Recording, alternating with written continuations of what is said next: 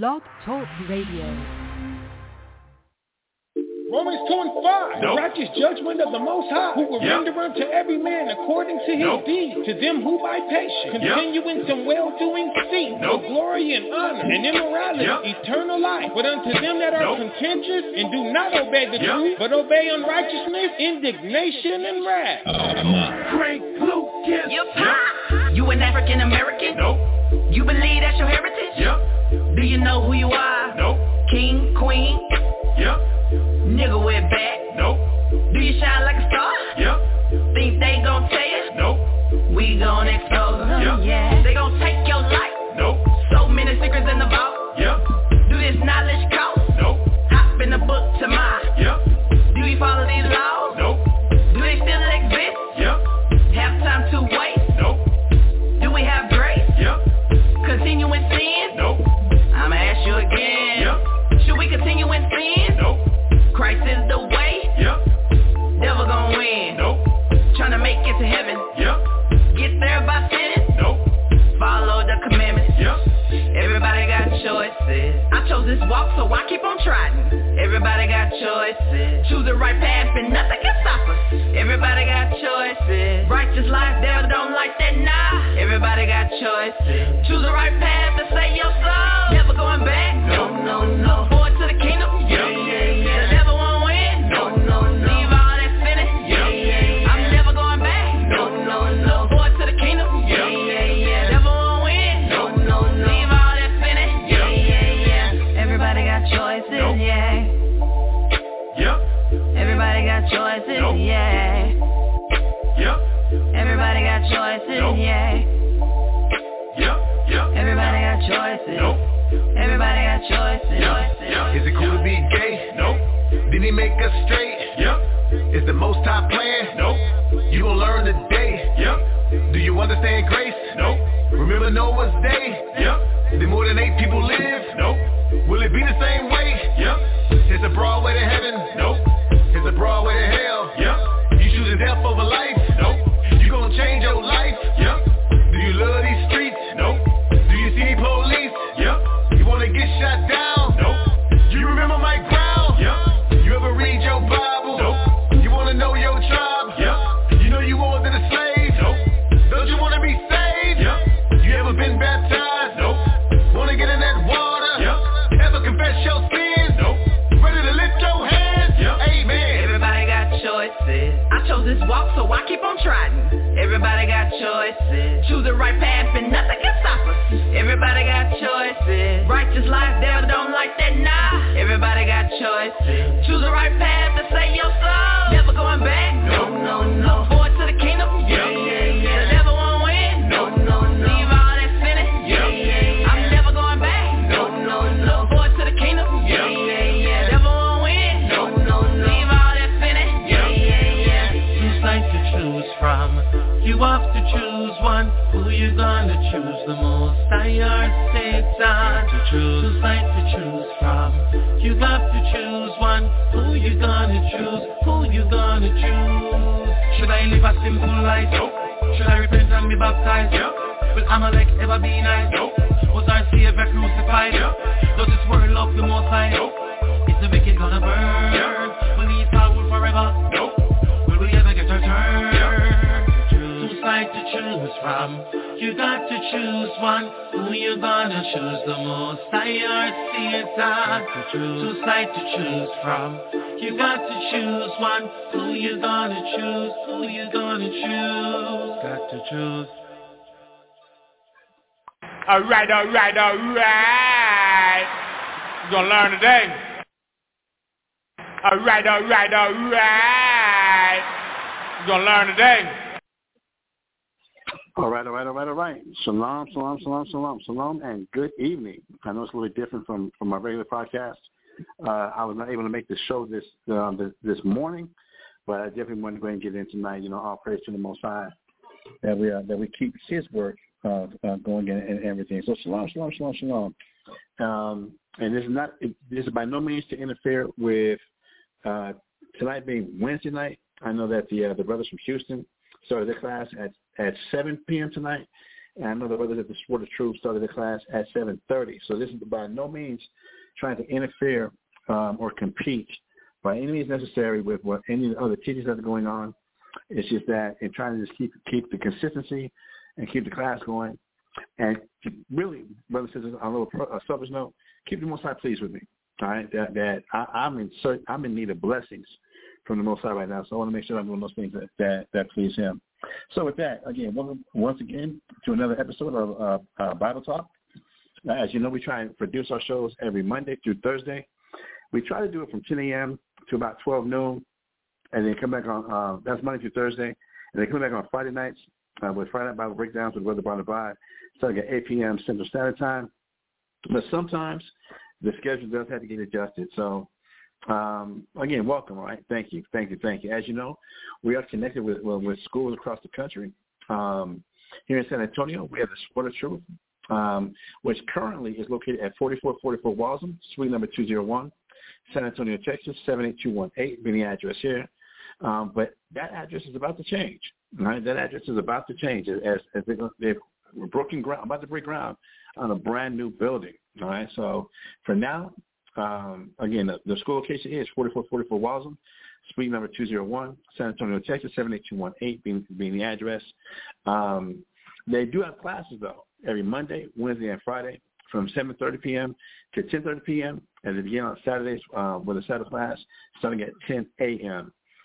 Whenever they have the classes going on, the live classes, you can tune in to the YouTube channel, which is Sword of Truth San Antonio on YouTube. That's Sword of Truth San Antonio, their YouTube channel.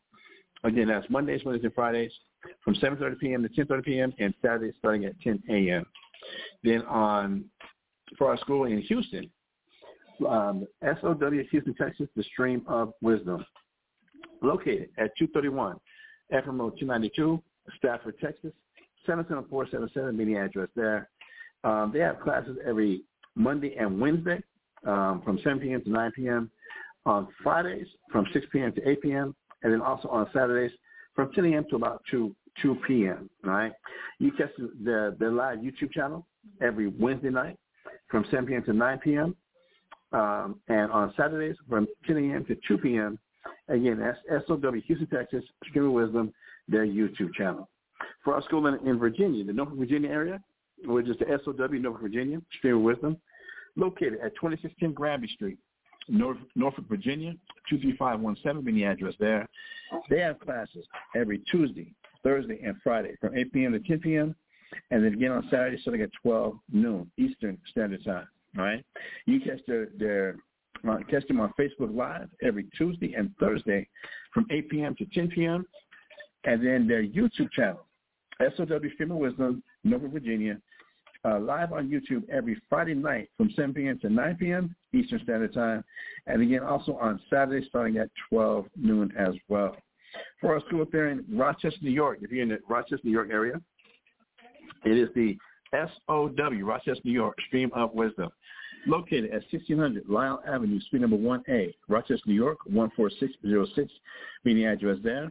And they have classes every Tuesday, Thursday, and Friday from 8 p.m. to 10 p.m. and on Saturdays starting at 10 a.m. All right. The other YouTube sources that we have is the Hidden Truth Bible Show, the Israelite Media Corps, 5 Minutes of Wisdom, and Hidden Books. So we ask everybody to please subscribe, like, and share to all of our YouTube sources to help get this information out, and so we can grow, right? And so that we might be able to grow. Everybody, hold on 1 second. 1 second.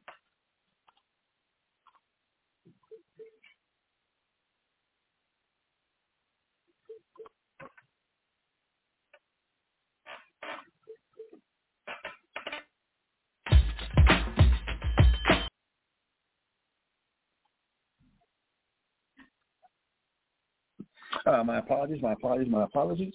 All right, as I was saying,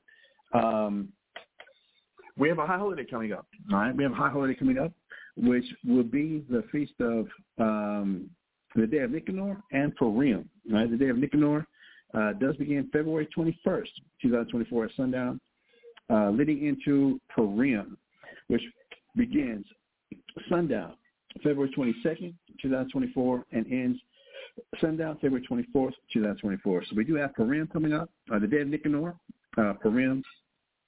And this year, it's looking like Passover is going to be March 23rd, 2024. Again, that's March 23rd, 2024. Right, it's beginning at sundown. So just some important dates to keep on your calendar to be aware of, that we do have some high holidays coming up. All right. For my brothers and sisters and families up there in Albuquerque, we invite you to congregate with the brother Aish Whitezah and the families up there. Reach out to Brother Aish at area code 505-218-4218 to find the locations where they be. Oh, excuse me. To find out the location about where they be congregating, all right, for the Sabbath on Friday nights and also on Saturdays, all right. And speaking of Saturdays, we invite you to please go on Facebook, all right, to the Fountain of Wisdom on Facebook, the Fountain of Wisdom, with the brother Mike Allah and Aish Whitezah, where they do the Torah readings every Saturday morning, starting at 10 a.m. Central Standard Time. It is the Torah readings with the brother Mike Allah and the brother Aish Whitezah. Please check them out again. That's on Facebook at the Fountain of Wisdom every Saturday, right? Every Saturday. Shout out to them. And shout out to the 12 tribes worldwide, all right? Right? This part of the show, brothers and sisters, I've been compiling a prayer list of families and people who need a little extra prayer, who need a little extra help. And I just ask that as you might come back and check out the archives, right, of our shows, which are located at, not only is that www.blogtalkradio.com. When you pull the website up, go to the search box, type in Mashaba, M-A-S-H-A-H-B-A, and you get all of our episodes going all the way back to February. Wow, we're coming up on the anniversary. February 2010, all right? February 2010, when we first started doing our blog talk. All the episodes are there for you to go and check out. And if you miss any part of any one of our shows, whether it's myself, Tazapah, or Bonabad, or if you need to get some of the reference books or get some of the scriptures, please check out www.blogtalkradio.com. Search box for Shaba, M-A-S-H-A-H-B-A. All the episodes are there. All the episodes for all the years we've been doing it, they are there for your learning and edification. All right. But you can also go to Google Podcasts and look for ISBHPK Bible Talk under Google Podcasts. We're also under iHeartRadio Podcasts under the same title, ISBHPK Bible Talk, and also Apple iTunes. All right, you can find us there, and also on Podcast Addict. All right, but mind you, on Google Podcasts, on iHeartRadio Podcast, on Apple iTunes Podcast, and Podcast Addict, they only keep the most recent 300 shows. Right, they only keep the most recent 300 shows. So every time we add a new show, one of the older shows drops off. All right, so I'm saying this that for this prayer list, please get the names, get some of these names, get all the names if you can, and add it to your own personal prayer list as well. All right, that's why this was compiled, and I just kind of turned it into a prayer here on air. But please, in your own personal private time, it does say the prayer of much, the prayer of the righteous does avail much, and that if there's going to be any joy that Christ is going to provide, if there's going to be any consolation, if there's going to be any bowels of mercies from Christ, from the Savior, it says then it's necessary to have a mind like he has and to esteem others better than yourself. That it's not always about you and what you're going through. That think about other people and put them first. All right. So just a little thing out there. So here we go. The Most High in the name of Christ. Please listen to us now, right now. Please send your Holy Spirit of mercy and peace to watch over, to bless, to heal, to strengthen, to help, to protect, and to build up. And Father, according to Numbers chapter 6, verse 24 through 26, you directed your prophet Moses to tell us, to ask that, Lord, you might bless and that you might keep, and that, Lord, you might make your face to shine upon and to be gracious, and that, Lord, that you might lift up your countenance upon and give peace unto Naya, the wife of Yawab here in San Antonio, to the sister Labaya, also here in San Antonio, to Miss Barbara's husband, Mr. Charles, again here in San Antonio. To the sister Bobby Dixon, the mother-in-law of our beloved brother Ariah here in San Antonio as well. To the daughter of Brother David, Sierra Leak, up there in Dallas. To our sister out there in Houston, Ibadiah, the wife of our brother Lachama. To the brother Shakwakabar out there in Norfolk. To the family of Thalmor Makah and his wife Bordaya here in San Antonio. To Miss Catherine Ma Dukes, the mother of our beloved brother Tazafah. To our friends Becky and Daryl and Carmen up there in Albuquerque. To the entire Lovett family, my in-laws, including Uncle Benny Lovett. To the entire Coates family, the family of our brother Gabar Kawa. To our brother Kazakia and his family. To the brother Thalwam Mayam out there in Houston and his family. To the brother Thalwam also here in San Antonio, West Beverly. Father, we ask for our sister Ayana, the wife of our brother Awarna Iyer, also here in San Antonio at the Sport of Truth. Father, we ask for the daughter of our beloved Tazafah and his wife Arkaya, for their daughter Cece. We ask, Father, for the daughter of our brother Gabar Kawa, his daughter Aisha Lee. And Father, we also continue prayers for our brother Banabad and his wife Quadashaya, their daughter Aliyah.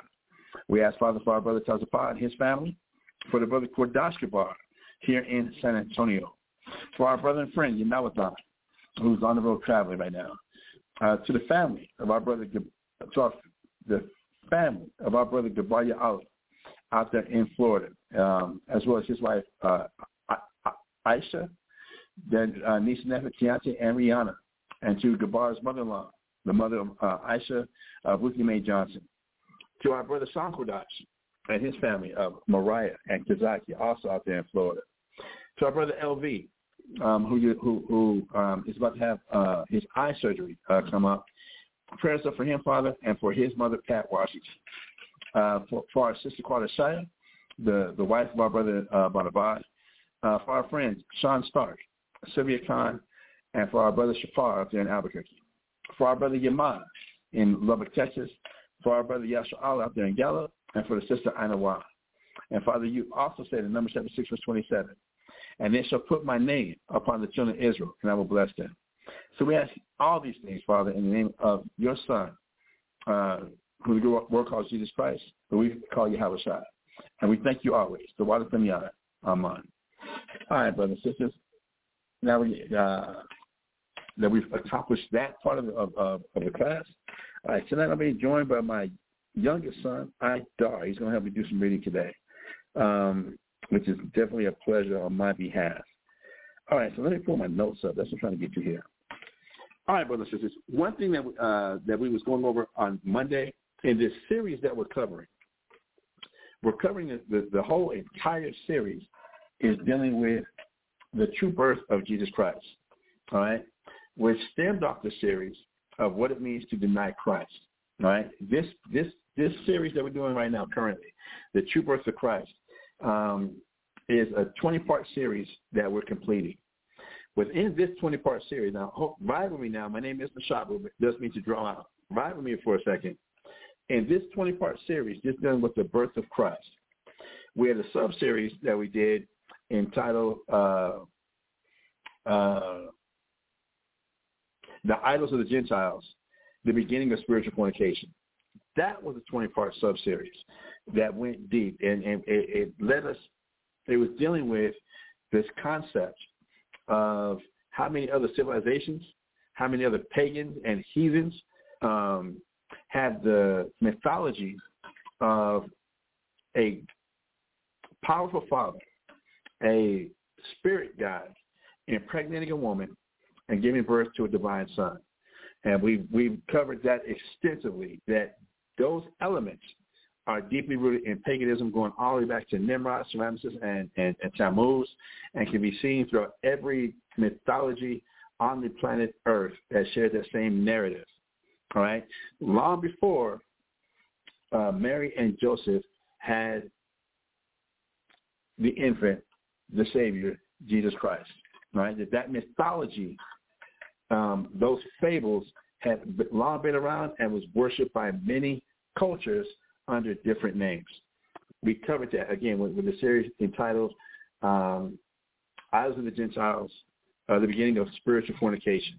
We went heavy into that, dealing with the queens of heaven, dealing with the Queen of Heaven, dealing with the worship of Baal, Ashtoreth, Astarte, Easter, Venus, Aphrodite, Hera, Diana, the fornication that was going on at the 7 churches that Christ addressed in Revelations, the New Testament, what was going on at Corinth, the fornication at Corinth, the fornication at Ephesus, the fornication at Colossae, the fornication at Galatia, the fornication at Thessalonica. We covered that extensively, all right? And so that was a sub-series within the series of the True Birth of Christ. Before the True Birth of Christ, we had the series, What It Means to Deny Christ. And before we did the series on What It Means to Deny Christ, we was dealing with the series of the Saviors of Israel, right? Saviors plural, the Saviors of Israel, covering extensively the book of Judges, and that the Israelites have been in many captivities, and that we've had many saviors. Many, not just one, many saviors have come to rescue and to save the Israelites out of captivity because of their sins, because of the Israelites' sins and iniquities, and not following the ways of God. And I'm putting this fast together, brothers and sisters, and I'm diverting this a little bit. There is a difference between the laws of God and the way of God. All right, there is definitely there's a difference, and I'm putting this fast together that we're gonna really get into. Probably my next series.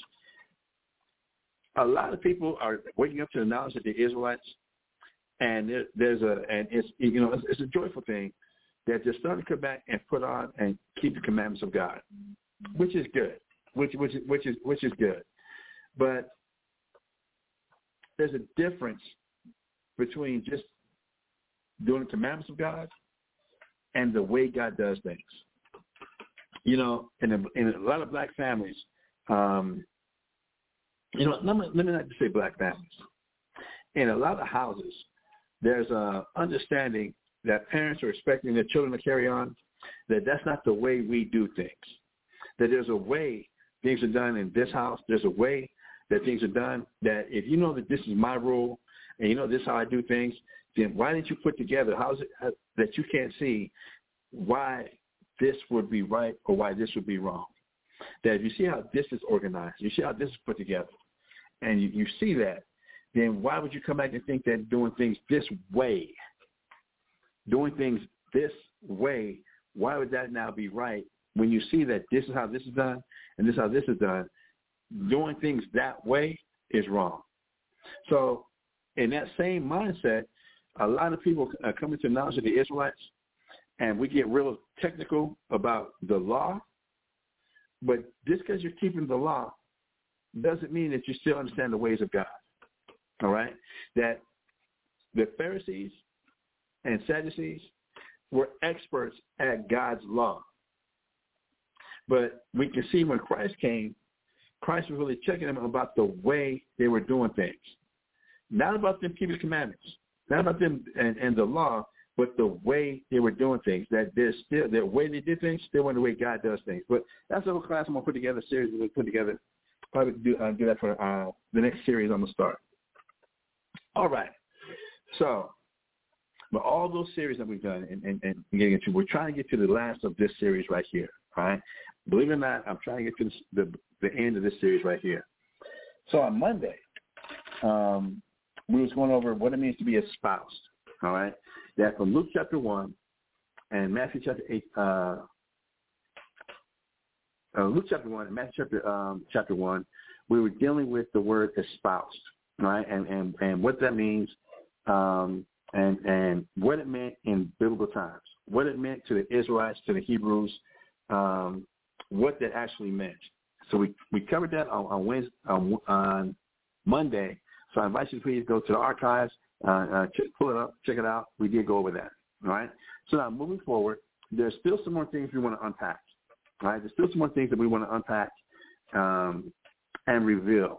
All right. That there's a lot in these scriptures that we can't just skim over the top of them and think we got some understanding.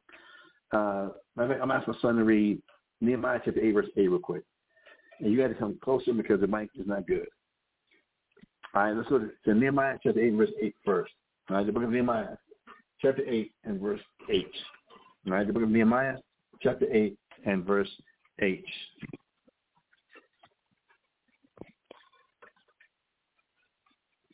All right. So again, thank you everybody for tuning in. And right now I'm asking my son to read the book of Nehemiah chapter 8 and verse 8. Nehemiah chapter 8 verse 8. So they read in the book. So they read in the book, and the law of God distinctly, and gave the sense, and caused them to understand the reading. All right. So it tells you that when in reading God's word, we have to read distinctly. All right, that we have to read distinctly. All right, that you can't just skim over it, and which is what most people do. They skim over it, saying, "Well, I'm supposed to read so many words a day or read so many chapters." So I read it, and there was no distinction in what they was reading. Just blasted right through it, and not getting any understanding, not trying to get any reading comprehension going on or what have you, just to be able to do the check box. I read, I'm done. You know, we want to make sure that when we read, we are reading distinctly so that we can get the understanding, right? So we can make sure we're getting God's understanding what's going on, okay? So we're in Matthew chapter 1, verse 19. We read that, and we were discussing how it went from actually Matthew chapter 1, verse 18, where in verse 18, Mary and Joseph were espoused. But then we get to verse 19, Joseph is her husband, and Mary is his wife, okay? And we went over this. I'm not going back over this. We went over this on Monday. What I want to get to the point now is, and so we can move forward, is how are Hebrew weddings done? All right. How is it that because the confusion that people ride with is in Matthew chapter 1 verse 18 when they say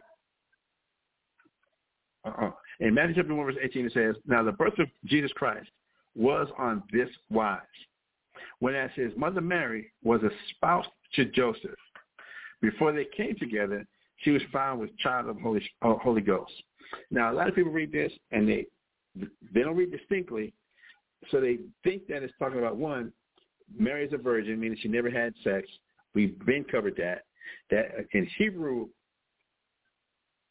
words, in Hebrew culture, a virgin was not determined by a girl's sexual or a woman's sexual experience. A virgin was determined by a woman's age. That a young woman from infancy to adolescence could be called a virgin. Whether she was married, had sex or not, she could still be considered a virgin, okay? And this term here, we have before they came together. Now, a lot of people think this is talking about before they had sex, but that's not what this statement is talking about. What this statement is talking about is before they came together in the public ceremony, all right? Before they came together in the public wedding ceremony. And this is what I'm going to ask my son. This is what we're about to read right now. All right? This is what we're about to read right now. It's going to be a lot of reading. It is going to be a lot of reading. You need a light or something.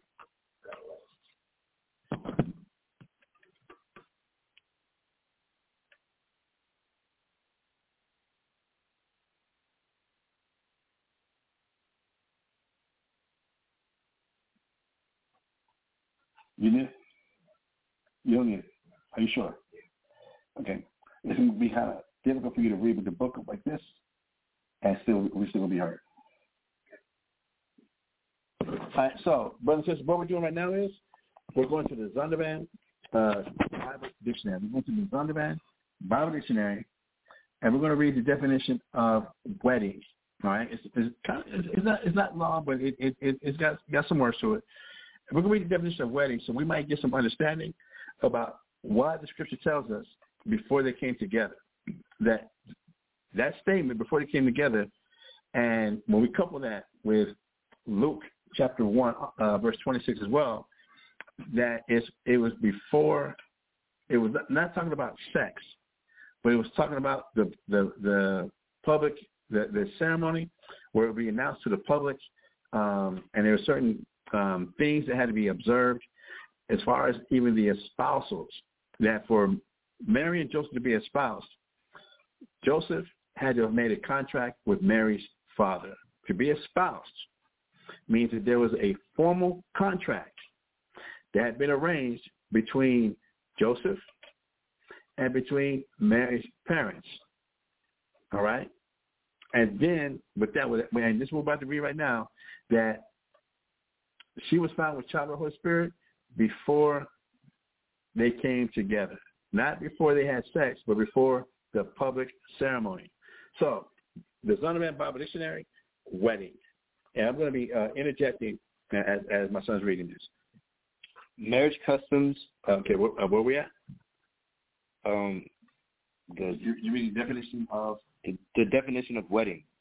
Marriage customs in the Bible center around the two events of betrothal and wedding. All right, so I hope everybody heard that. When you're dealing with Bible times, dealing with Hebrew times, ancient Hebrew customs, all right, that the wedding centered around two major events: the betrothal and the what? And wedding. The wedding itself did not include from the top, please, wedding. The definition of wedding. Marriage customs in the Bible center around the two events of betrothal and wedding. Right. Thank you. So there was the betrothal and the wedding. That was the two major events. All right. When we're dealing with Bible times, when we're dealing with things done in the Bible. All right, from the days of Moses and forward, dealing in Bible terms. But that there was two major things: the betrothal and the wedding. All right, reading on, son. The wedding itself did not include a religious ceremony. Read that part again. The wedding itself did not include a religious ceremony. The wedding itself did not include a religious ceremony. That means, no, you didn't go stand in front of the justice of the peace.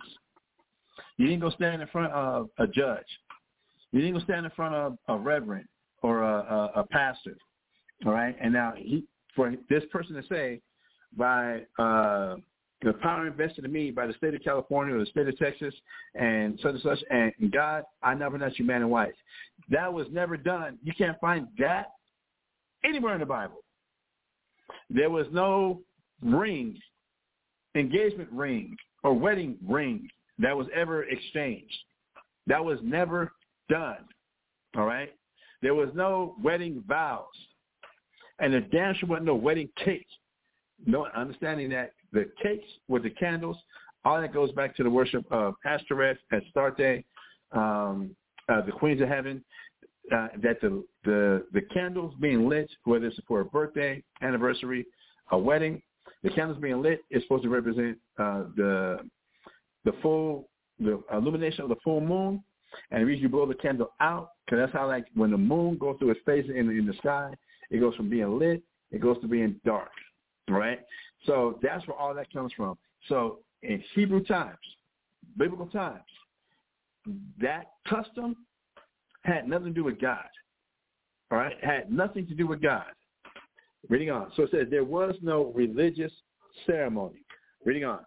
Although it is probable that the betrothal was ratified by an oath, and after the exile, written contracts were drawn up and sealed. So it says after the exile, after the Babylonian captivity, when the Israelites returned back to Jerusalem, when we were kicked out on a major level the first time, that after we came back from the Babylonian captivity, during the first enemy captivity, that's when we started writing contracts. All right? That's when we actually started writing down contracts as far as two people getting married, or a contract between the groom and the father of the bride. Okay? Reading on. On the day of the wedding, please listen up, everybody. This right here is important.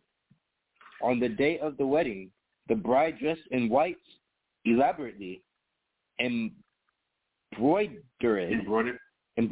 robes, bedecked herself with jewels, and put on a veil and a garland. The bridegroom, attended by friends, and so the bride would be dressed in white. I guess you kind of get that part right. All right. Now the groom, attended by friends, go ahead, and accompanied by musicians and singers, went to the bride's house. So the groom would go to the bride's house with his friends, with a company, and with musicians. All right, a band. Read. And then after receiving her from her parents. And what? And after receiving her from her parents. After receiving her from her parents. Because he had now fulfilled the contract that had been established between him and the father of the bride. Reading on. With their blessing. With what? Their blessing. With their blessing. Go ahead. He conducted the whole party back to his own house. Then everybody went to his house. All right. So obviously went back to his house. Reading on. On the way, other friends of the bride and groom joined the party, and there was music and dancing. A feast was held at the bridegroom's house. A feast was held at the bridegroom's house, and we read about that when the first miracle that Christ performed in the Bible was turning water into wine at the wedding feast. All right, at the wedding feast, not the wedding ceremony, at the wedding feast. Reading on. Later in the evening. Okay, now, later in the evening. This verse will be good, brothers and sisters. I hope we're listening. Go ahead. Later in the evening, the bride's parents escorted her. Are y'all hearing all this? Are you catching some distinctly some of these details? First, the groom, accompanied by friends, accompanied by musicians, went to the bride's house where she was prepared, and then with the blessing of the mother and father, she would now go with the groom, and everybody would now go to his house. At his house, there'd be everybody there, and more people. It'd be a very public event. Everybody knows about it. Then, later on in the evening, the bride, accompanied by her parents, read, escorted her to the nuptial chamber. Nuptial chamber. Escorted her to the nuptial chamber. The nuptial chamber is the bedroom. All right? It is the bedroom. Reading up. We didn't read about she wore blue, she wore something new, she wore whatever the old superstition wedding garbage is. None of that. No exchanging of the rings. None of that. Reading on. While he was led there by his friends or the bride's parents. And he was led there by his friends and the bride's parents. You see how many people are involved? One thing you can't take note of is how many people were involved and knew what was going on. All right? How many people it was almost a public affair. It was almost a public event. Reading on. The next day, the festivities were resumed and continued for 1 or 2 weeks. And how long would a wedding feast last? 1 or 2 weeks. Now, did everybody notice how the bride and the groom would be led there especially the bride, by her parents? And then the groom, if not led by his friends, he'd be led by her parents also. The reason this is important and of note, all right? The reason this is of note. Now, I'm asking you to read this right here. We're now going to reread the definition.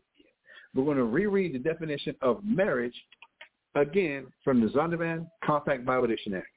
Zondervan Compact Bible Dictionary. Marriage is an intimate personal union to which a man and woman consents. All right.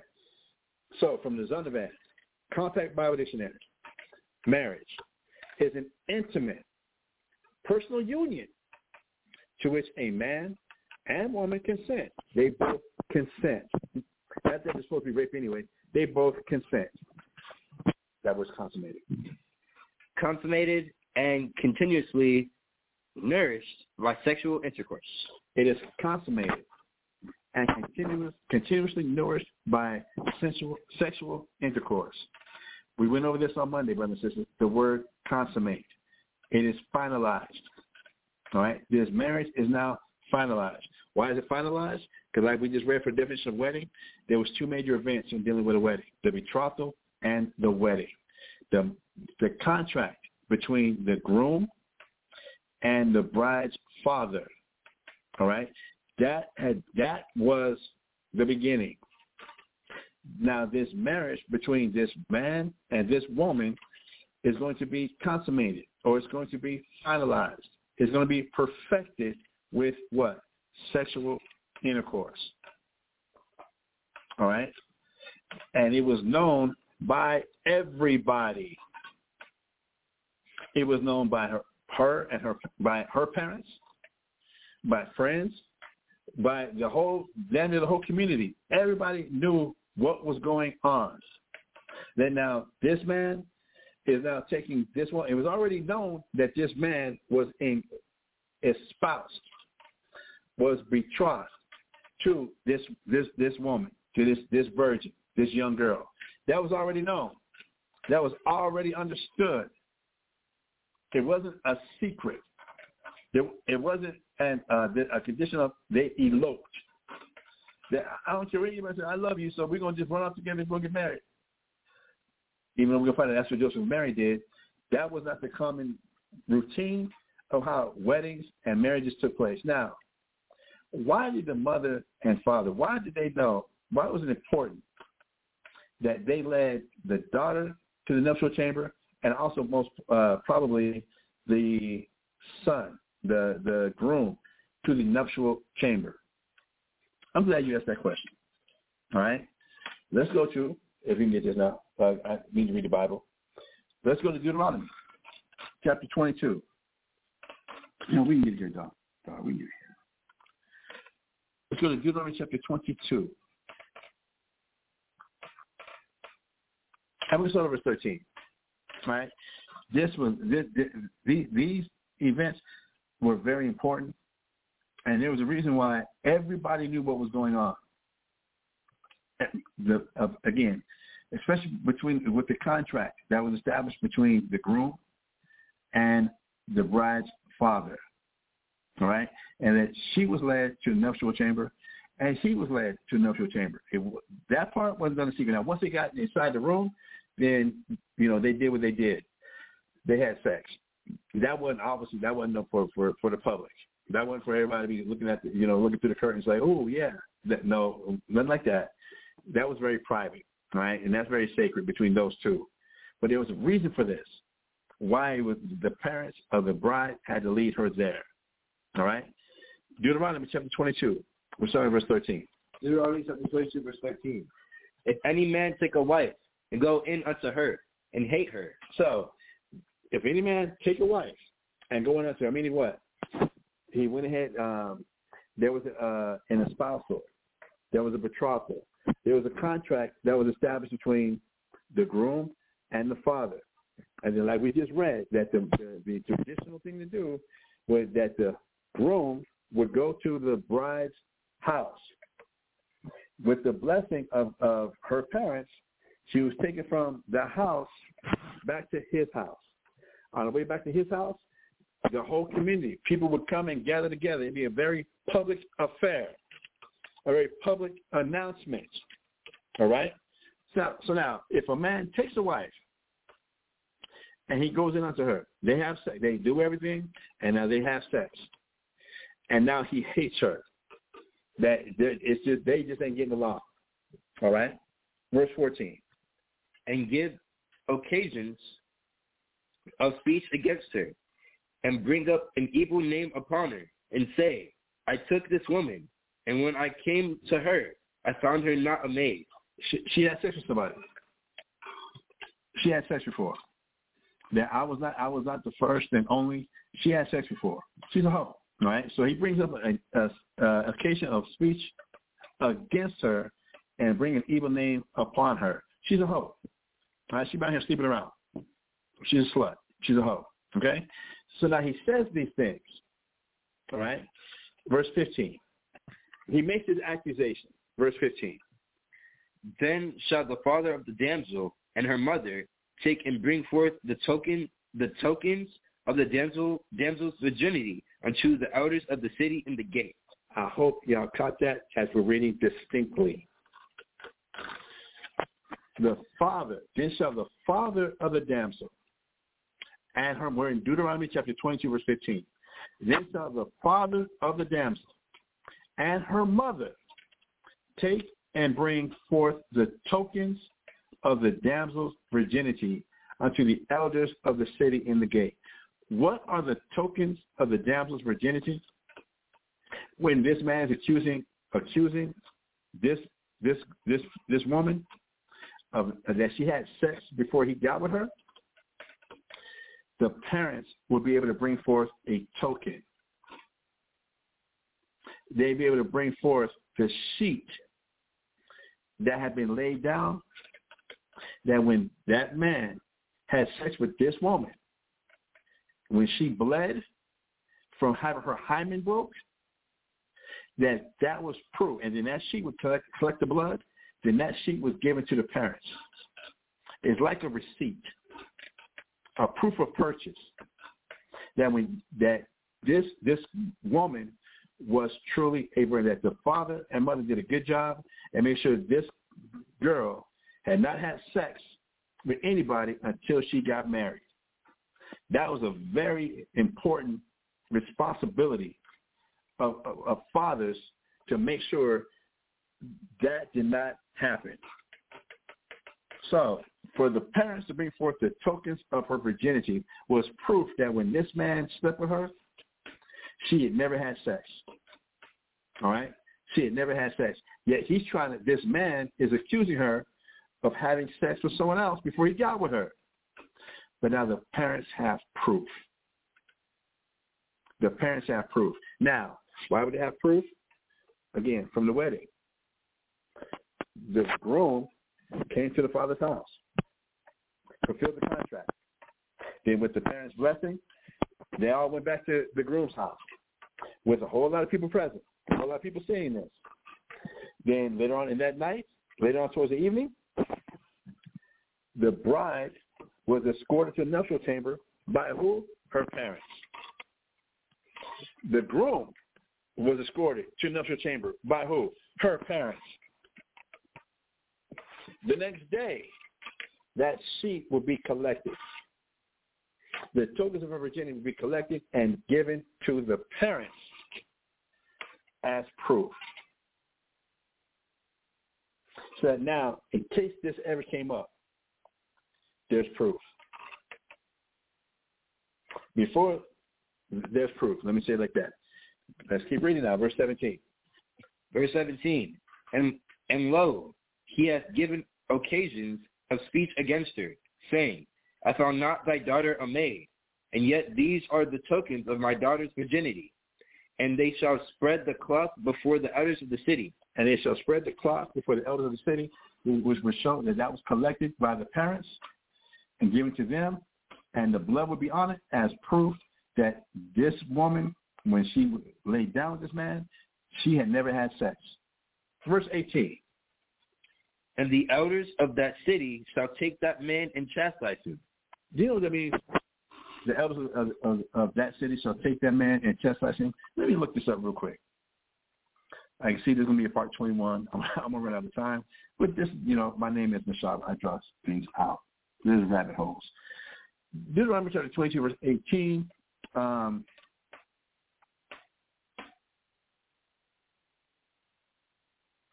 right, for a favorite version, a faithful version Deuteronomy chapter 22, verse 18, it says, and the elders of that city shall take that man and punish him. So when it says he shall be chastised, meaning he's going to be punished. They're going to beat the hell out of him, but I'm just going to see if it gets, if that comes out this way. Let me see here. Punish, chastise. Come on now. Punish. Where's the beat the shit? I'm sorry, beat the hell. Here it goes. Yep. Here we go. Oh, and the Common English version. The Common English version. That's Mark Amaya here in the background. That's my daughter, y'all. All right, my baby. In the Common English version, what does it say? Can you read that? The town leaders will beat the man with a whip. So for this nigga kind of saying, we're gonna get it. This nigga kind of saying that this girl was a hoe. When I laid with her, she'd already been with somebody else. But yet the parents have the tokens of virginity. It says the elders of that city are going to take this man. The town leaders will what? Beat the man with a whip. Will what? Beat the man with a whip. Beat the hell out this nigga. Beat him with a whip. And the DRB, the Douay Means Bible, all right? The Douay Means Study Bible, it says what? And the ancients of that city shall take that man, and beat him. And the ancients of that city shall take that man and beat him and whip him and punish him and chastise him. All right? Let me see here. It doesn't get any better. In the Good News Bible. The Good News Bible. Then the town leaders are to take the husband and beat him. Again, they're going to take the husband and what? And beat him. Beat him. All right? Chastise, punish, discipline. Chastise. All right, cool. So, hopefully, as we're reading a little bit more distinctly, that for this person, this man, to now come up and raise an evil report against a young woman that he done had sex with now. And the parents can prove that when things were done right, decently and in order, that there's a contract was set up. The tokens of her virginity was there as proof that, yes, she had never laid with no other man before. All right? Cool. So they find out that this dude's lying. The elders, did y'all catch the plural on that? It didn't say the elder. It said elders of that city. So take that man and chastise him, beat him, whip him. Verse 19. And they shall immerse him in 100 shekels of silver. They're going to beat him and take his money. Yeah. And give them unto the father of the damsel, because he has brought up an evil name upon a virgin of Israel. Because he did what? Brought up an evil name upon a virgin of Israel. Yeah. And she shall be his wife, and he may not put her away all his days. He may not put her away all his days. All right? Now, we went over this the other day. We went over the same. We read this the other day in another part of the series. But I just want to bring it again. Did y'all catch here in verse 19? Did y'all catch in verse 19 that even after this woman, this mate, had sex, she was still called a virgin of Israel? Again, just for the proof that virgin does not only mean someone who's never had sex. All right? Here, she had sex. The tokens of her virginity were there for proof. And she's still considered a virgin. Because, according to the Bible, a virgin is not only just dealing with a woman's sexual experience, it's her age. Regardless of her sexual experience, she can still be called a virgin. All right? But now, check this out, y'all. This is important right now. Verse 20. But if this thing be true, and the tokens of virginity be not found for the damsel, listen, y'all. But now, this thing be true, and the tokens of her virginity be not found for this girl, that the parents ain't got no proof. There's no proof. This was very important, y'all. That now there's no blood.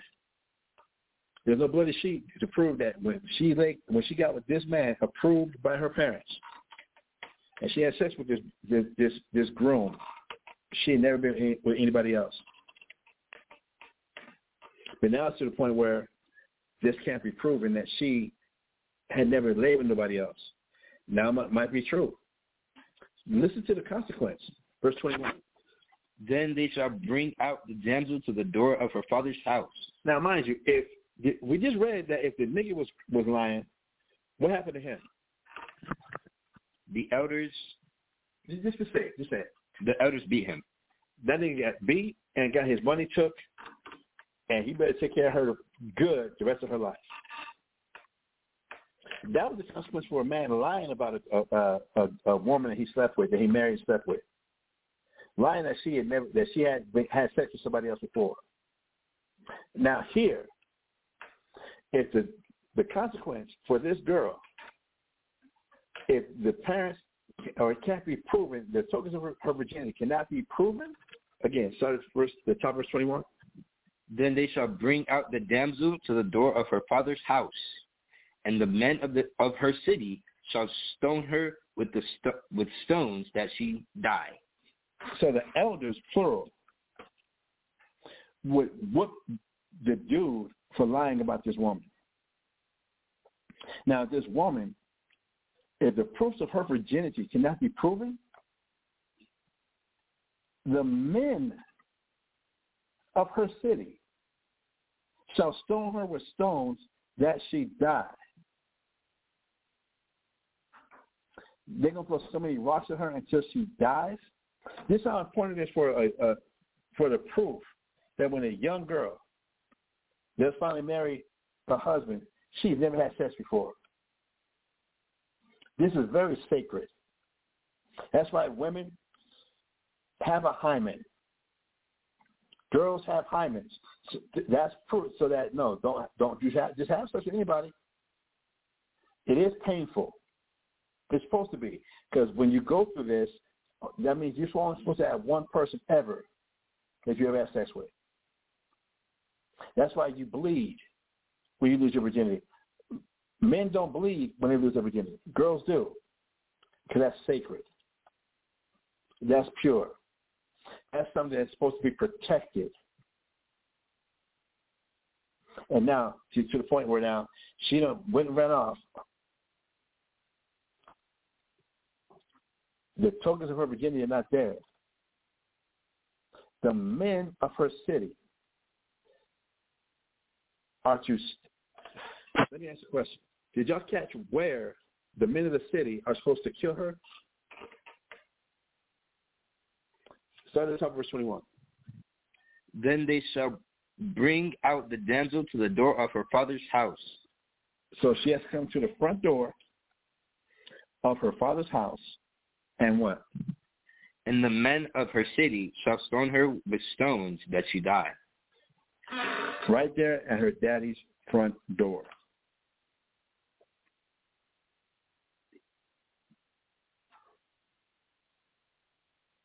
Why? Because she has wrought folly in Israel, to play the whore in her father's house. So shalt thou put evil away from among you. So that's evil. In the eyes of God, that's something that's evil. Okay? So now let's put all these things together. Let's put this puzzle piece together now. We know that Joseph and Mary had been betrothed. We know that Joseph and Mary were espoused. But before they came together, in the public, in front of everybody, for it to be announced and for it to be known by everybody, because now that these two are about to consummate, they're about to finalize the marriage, she was pregnant. They didn't go through all the proper steps. And he impregnated her.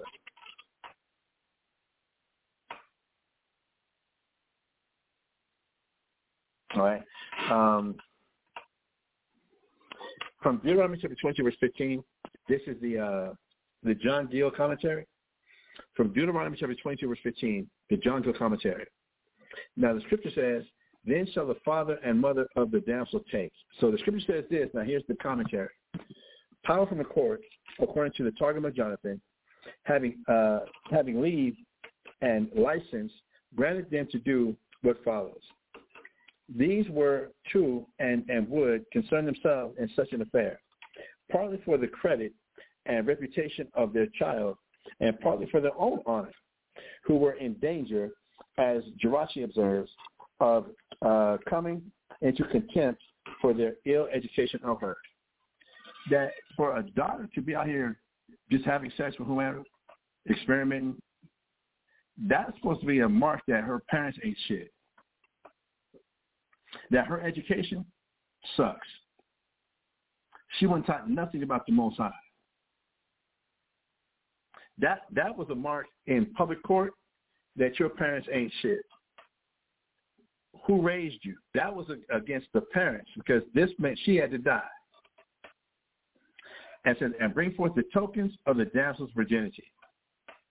The sheet she lay in when she first bedded with her husband in her parents' possession, and kept by them as a witness of her purity, should there be any occasion for it, and which were to be brought.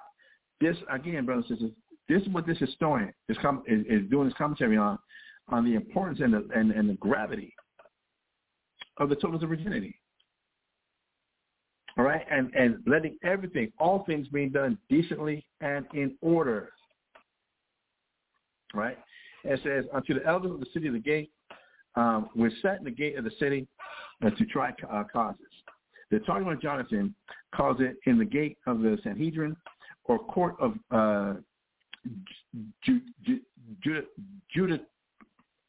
judicature. And according to Maimonides, this court was the court of 23 judges, for this was a capital crime accused of, a cause relating to life and death, which cannot be heard and tried in a lesser court. This could involve the death penalty. This was very important. This was nothing to play at. This was nothing to sneeze at. All right. So if we put all these things together, going back now to Matthew chapter 1. Going back now to Matthew chapter 1 and verse 18. Now hopefully we have some understanding. Now it says, now the birth of Jesus Christ goes on this wise. Whereas his mother Mary was espoused to Joseph before they came together in this public setting, she was found with child of the Holy Ghost, Holy Spirit. And we had a whole class on this. What does it mean to be moved by the Holy Spirit? God overpowered them to go ahead and have sex before the public announcement, before the public festivities. God moved them to go ahead and do this. Now, we also have to get verse 19. Then Joseph, her husband. I hope we're paying attention from where it went to Joseph. Mary was espoused to Joseph. To verse 19, Joseph is her husband. Why was now Joseph in verse 19? Why was he now her husband? They had sex. And now Joseph, her husband, being a just man and not willing to make her a public example, if she showed up to the wedding ceremony pregnant, that would have been a shame to her. Because now would there have been tokens of virginity that her parents kept? No. Was it known by everybody as she was led to the nuptial chamber by her parents, and everybody saw her parents lead her to the nuptial chamber? That wasn't done. Was it seen where Joseph was led to the nuptial chamber? That wasn't done. The next day, was the tokens of her virginity collected? That was not done. That would have caused a public shame that now she's pregnant. So Joseph, being a just man, he was about doing the right thing. And he didn't want to make her a public example that now they had sex before the wedding. That would have been an embarrassment. And was minded to put her away privately. That ain't talking about divorcing her. It's talking about he wanted to hide her. Verse 20. But while he thought of these things, behold, the angel of the Lord appeared unto him in a dream, saying, Joseph, now listen up. We're about to go into this. Joseph, thou son of David, fear not to take unto thee Mary thy wife. Why is the angel telling Joseph, her husband, to take Mary, his wife? Because they had sex. For that which is conceived in her is of the Holy Ghost. Now, a lot of people, because there's no studying of the Old Testament, there's no studying of the Bible, you'd be led to believe that she was miraculously, mythologically impregnated by a spirit, by the Holy Spirit. And that is not the case, brothers and sisters. Verse 21, and she shall bring forth a son, and thou shalt call his name Jesus, for he shall save his people from their sins. Who is he going to save? His people from their sins. Now, did we notice how Joseph was called the son of David? Did we catch that? Verse 22. Now, all this was done that it might be fulfilled, which was spoken of the Lord by the prophets, saying, behold, a virgin shall be with child. And remember, virgin is, and we looked this up, this is Isaiah chapter 7, this verse is talking about a young woman. Behold, whether she was married or not, had sex or not. Behold, a virgin, meaning a young woman, shall be with child, and shall bring forth a son. And they shall call his name Emmanuel, which being interpreted is God with us. And yes, with Christ being here, even though, yes, his biological parents, Joseph and Mary, had sex, God's still with us. No different than when Moses, his parents had sex. And when Moses came with the words of God, who was with us? God. When any of the prophets came and spoke the words of God, who was not with us? God speaking through who? Those prophets. And how was any of God's prophets born? How did they get here? Earthly parents. Through sex. Verse 24. Then Joseph, being raised from sleep, did as the angel of the Lord had bidden him, and took unto him his wife. Why is she his wife? They had sex. Verse 25. And knew her not until she had brought forth her firstborn son, and called his name Jesus.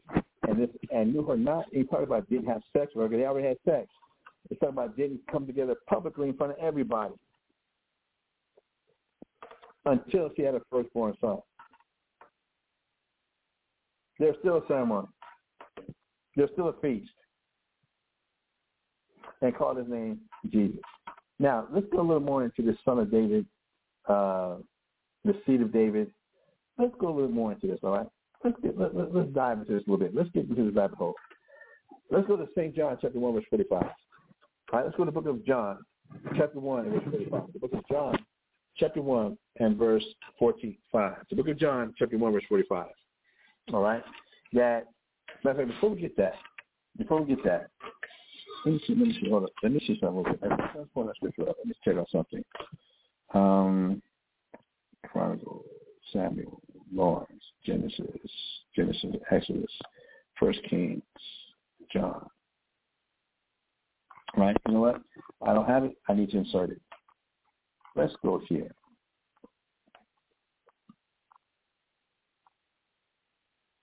All right, let's go here. I'm going to pull it up myself, son. Give me 1 second. We're going to look at Numbers. Chapter 1 and verse 18.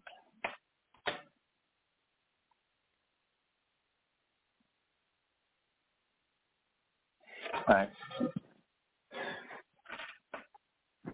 Go into the book of Numbers, chapter 1, verse 18, because this is going to give us a little more insight, shed them up a little more light on how things were done from God to the Israelites, all right? Which is so far, modern day times gotten so far away from how God does things, it's unimaginable, all right? So in Numbers chapter 1, verse 18, it says, and they assembled all the congregation together, talking about Moses and Aaron, assembled all the congregation together on the first day of the second month. And they declared their pedigrees after their families by the house of their fathers, according to the numbers of the names, from 20 years old and upward by their polls. So what does this mean? What does this mean?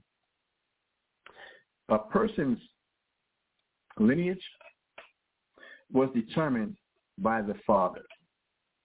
All right? A person's lineage always been determined by the father, not by the mother, but by the father. All right? So, look at the pedigree. I'm going to compare this. Let's see what these say. Pedigree.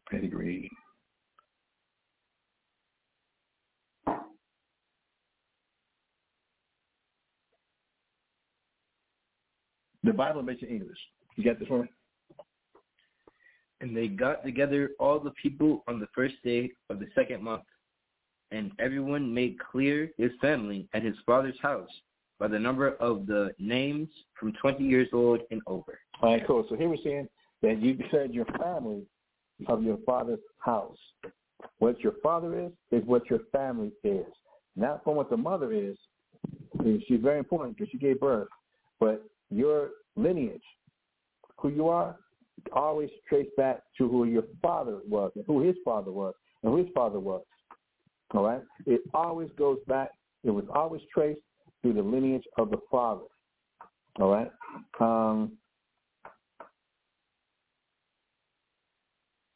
Here we go. In the Brenton Study Bible. Can you read this for me? And they assembled all the congregation on the first day of the month in the second year, and they registered them after their lineage, after their families, after the number of their names, from 20 years old and upwards, every male according to their number. All right, cool. So here we're saying that they were registered after their lineage, after their families, all the males. All right? So your lineage was determined by the males of your family. All right? Let me see here.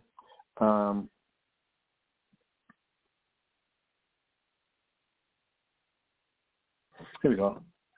In the Berean Study Bible, I kind of like how it says this. The Berean Study Bible. On the first day of the second month, they assembled the whole congregation and recorded their ancestry by clans and families, counting one by one the names of those 20 years of age and older. And again, dealing with going up to the male lineage, all right? But your ancestry was determined by who your father is. Let me see if I have any more here.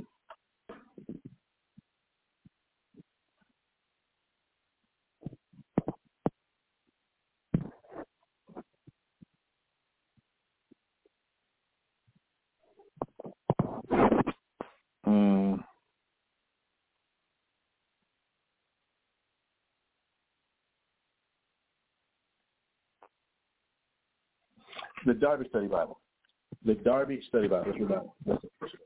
And gathered the whole assembly together on the first of the second month, and they declared their pedigrees after their families and according to their fathers' houses by the number of the names from 20 years old and upward according to their polls. All right, cool. So just kind of trying to shed some light that you determine your family, your lineage, to who your father is. All right.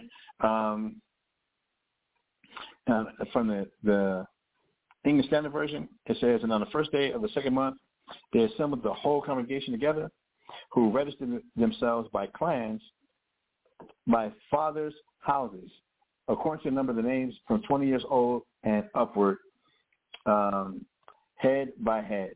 So I just want to get that, again, that if we understand how God had Moses arrange things, how do we arrange our tribes? How do we arrange our families? It was through the lineage of the father. Right? It was through the lineage of the father. That's very important, y'all. That's very important. You always read, again, when you go through the list of names, in Genesis chapter 5, from Adam all the way to Noah, you get the names of the fathers. Right? You get the names of the fathers. We get to Genesis chapter 10, and we're going from Noah down to Abram. We get what? We get the list of the fathers. In Genesis chapter 11, we get what? The list of the fathers. I'm sorry. Genesis chapter 10, we get the table of nations after the flood. And all the nations were established by the fathers. All right? Your race, your nationality was determined by who your father is. Then we read in chapter 11, from Noah all the way down to Abraham, the list of the fathers. That is how a person's lineage was determined by who their father was. That's why you read about begat. That this father begat this son. Now, does that mean that this father actually had sex and actually gave birth, that the baby came out of his rod? No.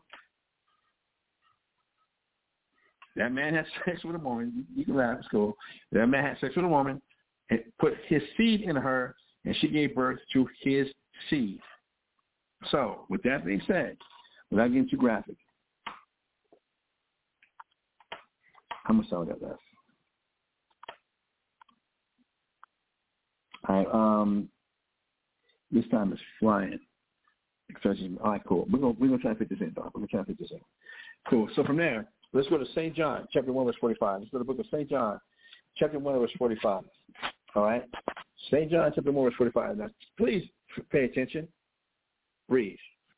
St. John chapter 1, verse 45.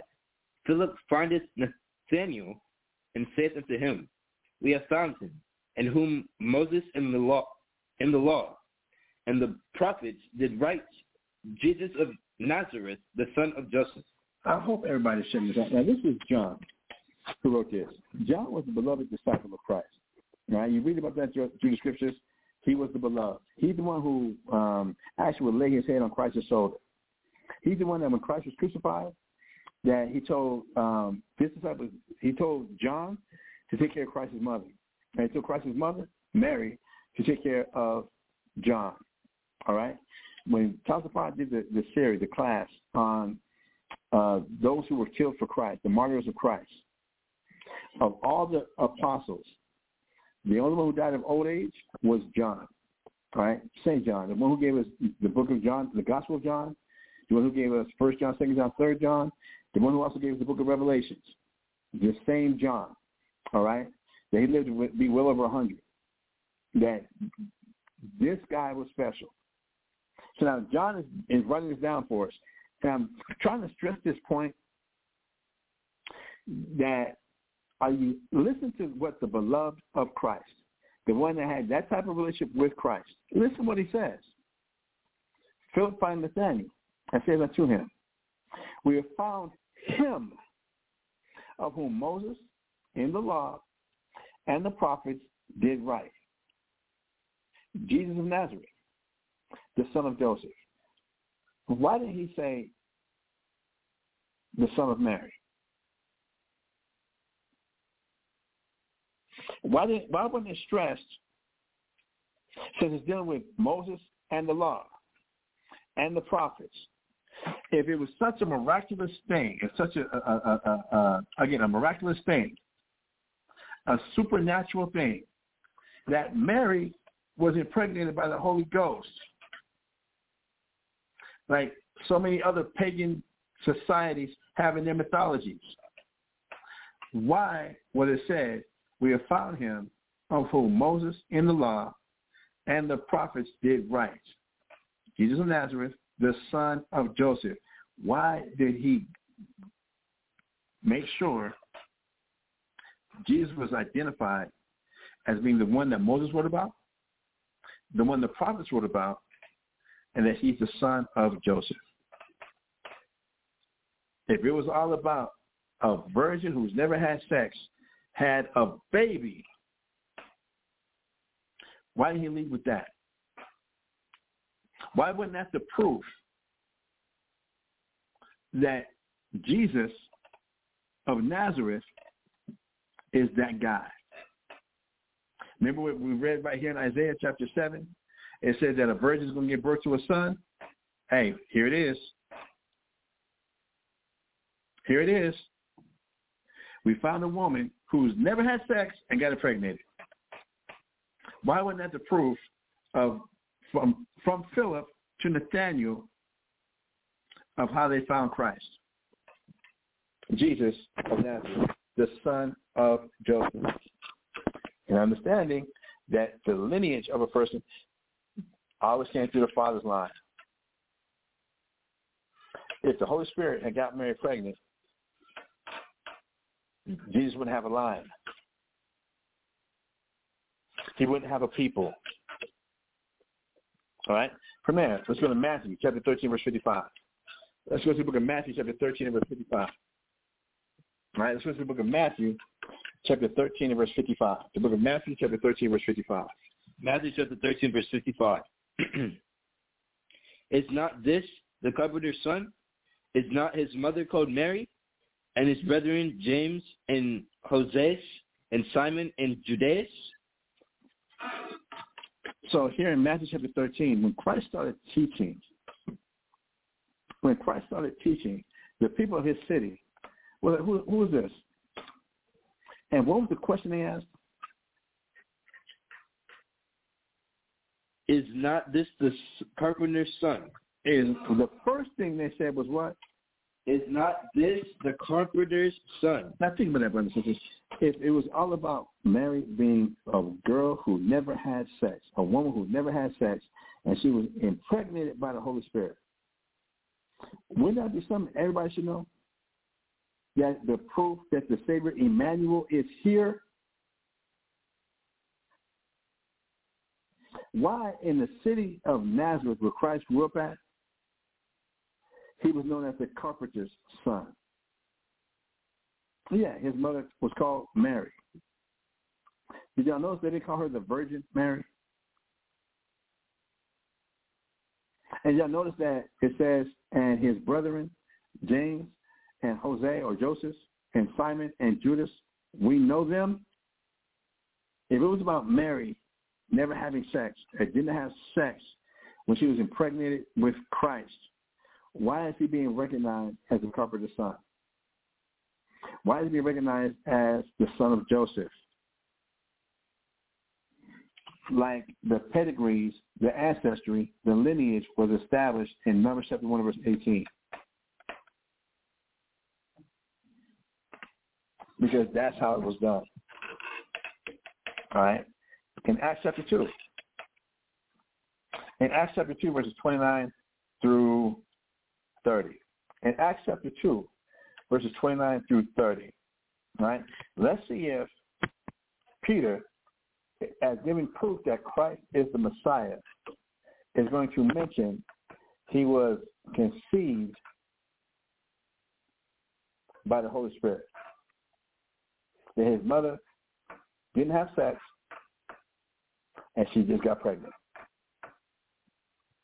Let's see if that's what he's going to lead with, mention, or bring out. Let's see. When we Acts chapter 2, verse 29 and 30. Acts chapter 2, verse 29. men and brethren, let me freely speak unto you of the patriarch David, that he is both dead and buried, and his sepulchre is with us unto this day. Therefore, being a prophet, and knowing that God had sworn with an oath to him, that of the fruit of his loins, according to the flesh, he would raise up Christ to sit on his throne. I hope y'all are listening. I hope you're reading along. Forget listening. I hope you're reading along. This is Peter addressing the assembly. This is right after the Pentecost.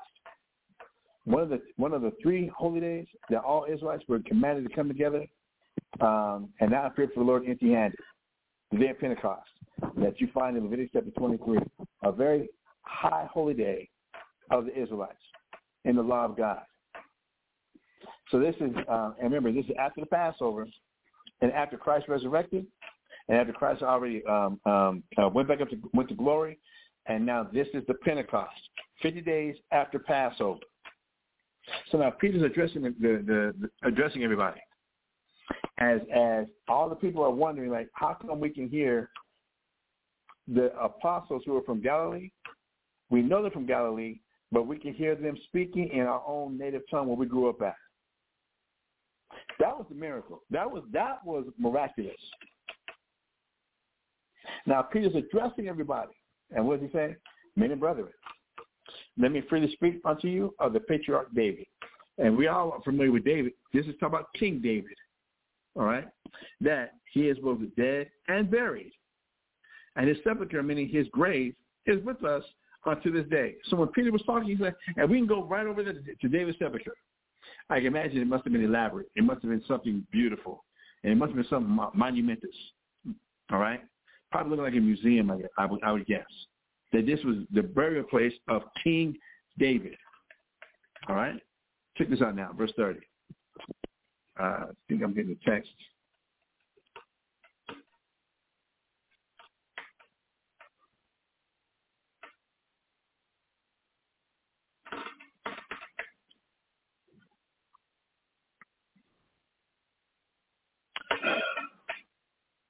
Hold on, y'all. I'm getting the text. I guess I can't see what. Hold on a second.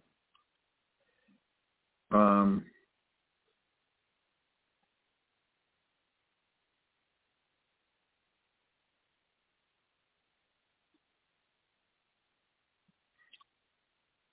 right. Thought you know what I'm saying. You sent the definition of the word sperm and seed, brother. Thank you. I'm going to get to this. I'm going to get to this.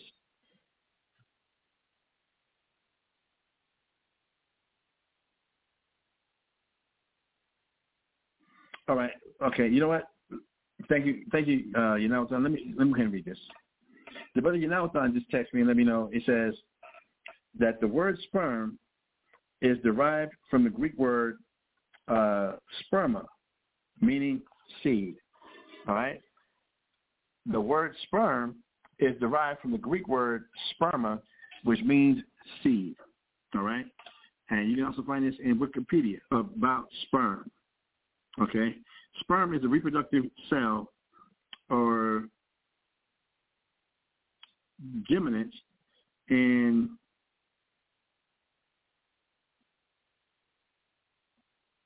something forms of sexual reproduction. Animals produce sperm. It says the male gamete or sperm and the female gamete, the egg or ovum, meet in the female's reproductive system. Okay, thank you for this. And look up sperm in Wikipedia.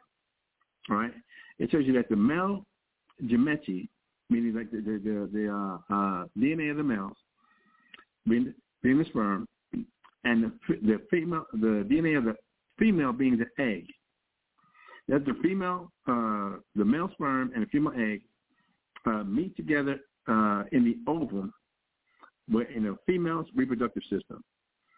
So if it's understood that the sperm, the seed, has to meet in the female's reproductive system when the sperm gets to the egg that the woman releases every month, the man's sperm has to get there in order for a baby to be created, or a baby if it's twins or triplets or what have you.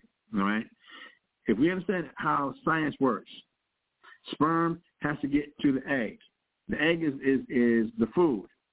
The sperm is alive. The sperm is that male or that female, that male baby, that female baby. It has to get to the egg, all right, that's inside the woman. So it can't be through the lineage of a woman. So what the Brother Yanautan is sharing with us, and thank you, brother, thank you. What the Brother Yanautan is sharing with us is that a person's lineage, if it takes sperm, they have to get to the egg, and that's when a woman gets pregnant. A woman releases eggs every month. Once she starts her puberty, a woman releases an egg every month. It's called her monthly cycle. It's called her menstruation. She has a menstrual cycle every month. If sperm doesn't get to her egg, there's no baby. The sperm from the male has to get to the egg. That's what. So, knowing that the eggs are released every single month with no pregnancy, it would take the sperm of the male to get to the egg for there to be a pregnancy. Knowing that the male sperm has to get there, that's why we understand that a person's lineage or a person's race is from what their father is, that the lineage is traced to the father. So this is what the Brother Yanautan is sharing with us. Thank you. I got that scripture. I'm going to be pulling it up. All right, I will be pulling it up. So coming back now to Acts chapter 2, verse 29 and 30. Thank you, the water. Coming back to Acts chapter 2, verse 29 through 30. Men and brethren, let me freely speak unto you of the patriarch David. So who's he talking about? David. What gender is David? A male. That he, since we're in the pronoun world, that he is both dead and buried, and his sepulchre is with us unto this day. Therefore, being a prophet, and knowing that God has sworn with an oath to him that of the fruit of his loins, according to the flesh, he will raise up Christ to sit on his throne. So Christ, and the word Christ means anointed, is going to come from what? The fruit of David's loins. According to what? The flesh. All right? To sit on the throne of David. It's going to have to come through David's lineage. There's no way around that. It's going to come through David's flesh. Through David's ancestry. There's no way around that. All right? Let's go to Acts chapter 13. I'm running out of time. Let's go to Acts chapter 13, verses 22 and 23. You got it? Acts chapter 13, verses 22 and 23. Acts chapter 13, verses 22 and 23. Acts chapter 13, verse 22. And when he had removed him, he raised up unto them David to be their king. So this is now Paul addressing, I believe it's Agrippa, right? The Emperor Agrippa at this time. So now he's saying what? Now, I might be wrong, but I think it is, about who's actually speaking. But I don't want to get caught up in who's speaking, but let's get the message. And when he had removed him, meaning when God removed Saul, who was the first king of the Israelites, God removed Saul and raised up unto them David to be their king. Go ahead. To whom also he gave testimony and said, I have found David, the son of Jesse. But David is who? The son of Jesse. David, the son of Jesse, meaning what? Jesse is David's dad. Jesse had sex with David's mom. That's how David got here. Go ahead. A man after mine own heart. And David is a man after God's own heart. Read. Which shall fulfill all my will. Read. Of this man's seed hath God, according to his promise, raised unto Israel a Savior, Jesus. Of this man's what? Seed. What man? David. Of David's what? Seed. David's sperm. David's lineage. From the fruit, again, from Acts chapter 5, verse 29 and 30, from the fruit of David's according to the flesh. Now, friends, I'm just going to, I'm throwing it out here again. Why is Peter, this is Paul in Acts chapter 13. It's another church of Antioch, certain prophets and teachers as Barnabas and Simon, who was called Niger. This is at the church of Antioch where the disciples were first called Christians first in Antioch. All right? And so, and what we're reading here, why are they not lending to the argument that Jesus Christ of Nazareth is the Messiah? Why are they not announcing that he was born from a woman who never had sex? Why are they not announcing that Mary was miraculously impregnated? That would be all the proof they need. Why was that not used in the proof of the argument or the debate of getting people to understand who Jesus Christ is? It was never a thing with the early disciples, the early apostles, up until 451 CE at the Council of Chalcedon, that they finally passed into Roman Church doctrine, Mary being a virgin who never had sex. Even though that pagan mythology had been around from the days of Nimrod for some 3,000 years. No, that's 2,000 years of this man's seed, of the fruit of his loins. From there, we're going to read from Webster's 1828 dictionary, the definition of seed. We're going to read definition number 4. All right, from Webster's 1828 dictionary, we're going to read the definition of seed, definition number 4. Progeny, meaning children. Progeny, go ahead. Offspring. Read. Children. What is seed? Children. Go ahead. Descendants. So we're dealing with seed. And we already had the definition that we just got from our brother Yonatan. Seed, sperm, coming from a Greek word that means seed. All right? Here we have seed from Webster's. Means progeny and offspring. It means children. It means the descendants. Go ahead. As the seed of Abraham, the seed of David. So the seed of Abraham. We're dealing with the seed of Abraham. We're dealing with what? The progeny, the offspring, the children, the descendants of Abraham. We're dealing with the seed of David. We're dealing with what? The progeny, the children, the descendants of David. I'm hitting these things up, brothers and sisters, because the Bible does not contradict itself. People's understanding of the Bible can just contradict themselves. The Bible does not contradict itself. There's no way that the promise that was made to Abraham, the promise that was made to David, can be fulfilled if the Holy Spirit got Mary pregnant. That would cancel out David and the promise God made to David. The oath that God swore to David. All right? Let me see here. Starting here. You got to read it. It's small. Where we going? 96. Let's check it.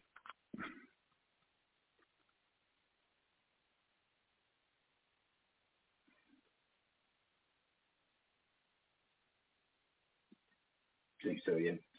In Matthew chapter 1, verse 6, it says what here? Matthew chapter 1, verse 6. And Jesse begat David the king. And David the king begat Solomon of her, that had been the wife of Uriah. Uriah. All right, so here we're dealing with begats. All right? We're dealing with the word begat. We're dealing with the seed. That's what we're dealing with the word also begat. Let me see if good old Noah's got this word begat up in here.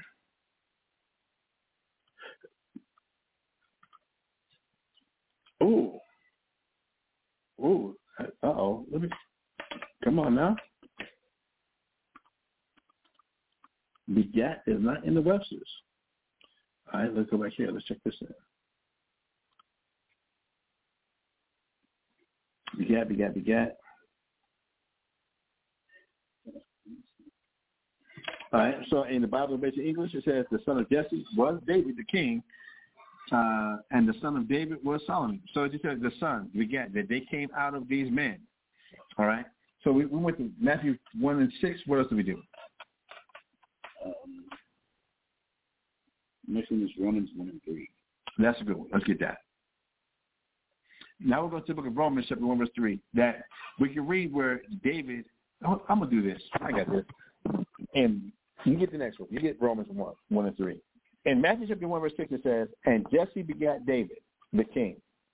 What we just read about in Acts chapter 5, verse 29, and Acts chapter 13, verse 23. So here we have Matthew chapter 1, verse 6, and Jesse begat David, the king.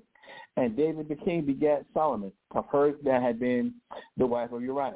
Verse 7, and Solomon begat Rehoboam. So Solomon had sex with Rehoboam's mother, and we have Rehoboam. Solomon for his seed, his sperm, and Rehoboam's mom, Rehoboam got here. And Rehoboam begat Abiah. Rehoboam had sex with Abiah's mom, Abiah's here. Abiah begat. I have the definition for begat. What you got? Begat, number 1, to proceed or procreate. Yeah, to procreate as a father or sire, to generate as to begat a son. So to procreate, having sex. So Jesse had David, David had Solomon, Solomon had Rehoboam, Rehoboam had Abiah, Abiah had Asa, Asa begat Josaphat, Josaphat begat Joram, Joram begat Uriah or Uzziah, Uzziah begat Jotham, Jotham begat Achaz, Achaz begat Ezekiel, Ezekiel begat Manasseh, Manasseh begat Ammon, Ammon begat Josiah, Josiah begat Jeconiah and his brethren. About the time that they were carried away to Babylon, and they were brought to Babylon. Jeconiah begat Salathiel, and Salathiel begat Zerubbabel, and Zerubbabel begat Abiud, and Abiud begat Eliakim, and Eliakim begat Azor, Azor begat Sadoc, and Sadoc begat Achan, Achan begat Elihu, Elihu begat Eleazar, Eleazar begat Mathan, Mathan begat Jacob, Jacob begat Joseph, the husband of Mary, of whom was born Jesus, who is called the Christ. Verse 17. Matthew chapter 1, verse 17. So all the generations from Abraham to David are 14 generations. And from David unto the carrying away into Babylon are 14 generations. And from the carrying away into Babylon until Christ are 14 generations. If the Holy Spirit got Mary pregnant, why would they go through all this of showing the lineage from Abraham all the way to David, and then from David all the way to Christ? Why would they go through all this? Because they understood that's how it was done. That yes, in order for Christ to be a son of David, that means his father had to be a son of David. That means he was the son of David, coming from his seed.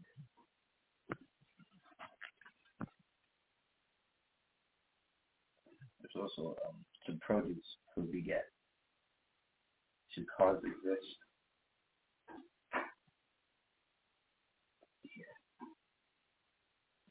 All right. I'm getting some text from the brother Yonathan, who's also going along with my son Idar.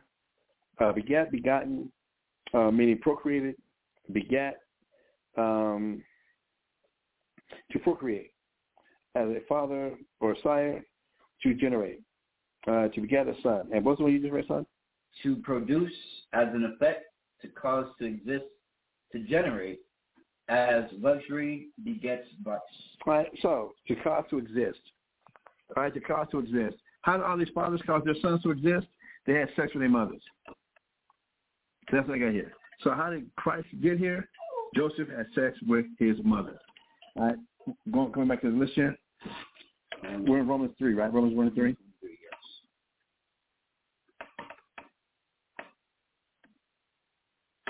Romans chapter 1 and verse 3. Romans chapter 1, verse 3. Concerning his son, Jesus Christ, our Lord, which was made of the seed of David according to the flesh. What was Christ made from? The seed of David according to the flesh. Christ was made from the seed of David according to the flesh. What else do we have? Acts 2:30. We just read that. What else? Acts 13:22. We just read that. 2 Timothy 2. Let's get that. 2 Timothy chapter 2 verse 8. We're going to go quick. 2 Timothy, if you got it, get it. Read it. 2 Timothy chapter 2 verse 8. Remember that Jesus Christ of the seed of David was raised from the dead according to my gospel. This is Timothy. This is Paul. Reminding Timothy, remember that Jesus Christ of the what? Seed of David. Did you notice that they're not talking about Christ from the Virgin Mary? I hope that doesn't slip by anybody's, peripheral. Remember that Jesus Christ of the seed of David was raised from the dead according to my gospel. What else you got? Wisdom of Solomon chapter 7 verse 1 through 6. We got to get this. That's a good one. Wisdom of Solomon chapter what? Chapter 7 verse 1 through 6. All right. Wisdom of Solomon chapter 7 verses 1 through 6. Wisdom of Solomon chapter 7 verses 1. I myself also am a mortal man, like to all. This is Solomon who wrote this. I myself also am a mortal man, like unto what? All. Go ahead. And the offspring of him that was first made of the earth. Talk about Adam. Go ahead. And he's the offspring of who? Adam. How did he get from Adam to Solomon? Through sex. Go ahead. Through the seed of Adam. Go ahead. And in my mother's womb was fashioned to be flesh in the time of 10 months, being compacted in blood of the seed of man, and the pleasure that came with sleep. And how did Solomon get here? He was in his mother's womb for 10 months, being compacted in blood of what? The seed of man. From what? The pleasure came with sleep. Sex. Verse 3. And when I was born, I drew in the common air and fell upon the earth, which is of like nature. And the first voice which I uttered was crying, as all others do. As all others do, including Jesus. Go ahead. I was nursed in swaddling clothes, and that with cares. For there is no king that had any other beginning of birth. There is no king that had any other beginning of birth, including the King of Kings, the Lord of Lords, Jesus Christ. Read. For all men have one entrance into life, and the like going out. All men have one entrance into life. Their father had sex with their mother, and the mother was impregnated, and then they was in the womb for however much it was, and they were born. There is no other difference. There is no other way. And that's everybody on the planet Earth is born that way. Ain't none of this mythological. They took the seed of a woman. She was pregnant. This is what mythology will show you. A man gets a woman pregnant. Some witch shows up, takes the pregnant fetus out of the woman, puts it inside of a cow, and then they kill the cow and then pull this baby out the cow, or out of a pig, or out of whatever. That is some witchcraft TV movie madness. That's not how things work.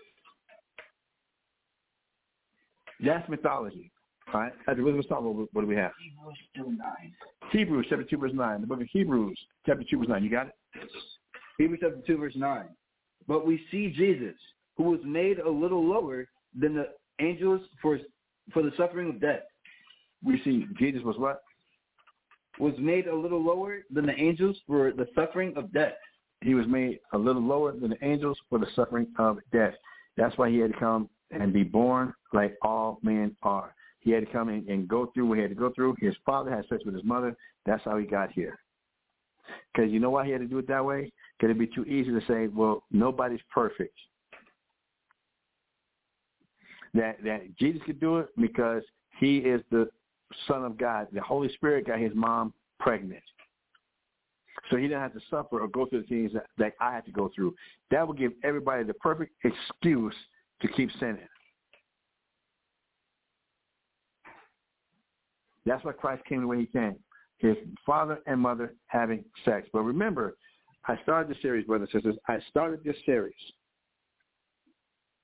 going over that if you're not studying, stumbling block.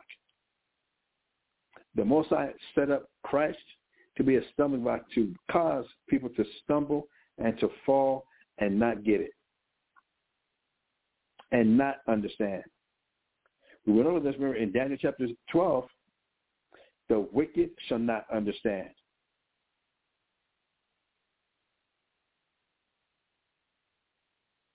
So, what else do we have? Hebrews chapter 2, verse 16. We got to get that. 18. Go ahead. Hebrews chapter 2, verse 16. For verily, he took not on him the nature of angels. Now, remember I said he was made a little lower than the angels? Yeah, remember we just read that, right? He was made a little bit lower than the angels, and I'm coming on our 90-second mark. He was made a little bit lower than the angels, but he took not on him the nature of angels. Read. But he took on him the seed of Abraham. He took on him what? The seed of Abraham. The seed of Abraham, the sperm of Abraham. The lineage, being a descendant, being an offspring of Abraham. Go ahead. Wherefore, in all things, it behoved him. It behooved him. He had to, what? To be made like unto his brethren. Christ had to be made like his brethren. Which one of us was miraculously got here? Which one of us had a mother who had never had sex before, and all of a sudden she got pregnant, and boom, you're here?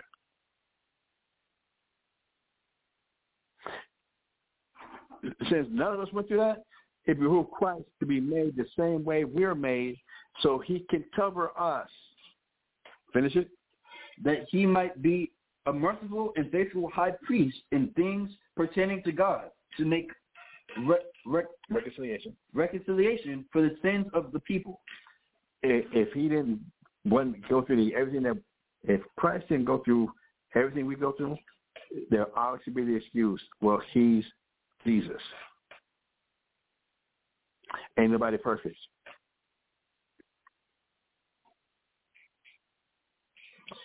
He was born by the Holy Spirit. Come on, brothers and sisters. Yeah, to use that line of thinking, then why does it be born again? Why did Christ say that in St. John chapter 3? Why did he say that was born of spirit to spirit and that was born of man or flesh is flesh? He made a distinction. All right. Anything else? Verse 18, and then there's Galatians 4, chapter 4, verse 4 through 7. Let's get it real quick.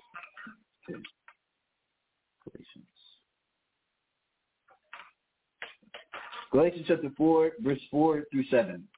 But when the fullness of the times was come, God sent forth his Son, made of a woman, made under the law, to redeem them that were under the law, that we might receive the adoption of sons.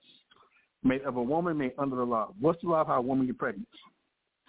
A man puts his sperm, puts his seed in the woman. The seed, the sperm hits her egg. She's impregnated. That's the law of pregnancy.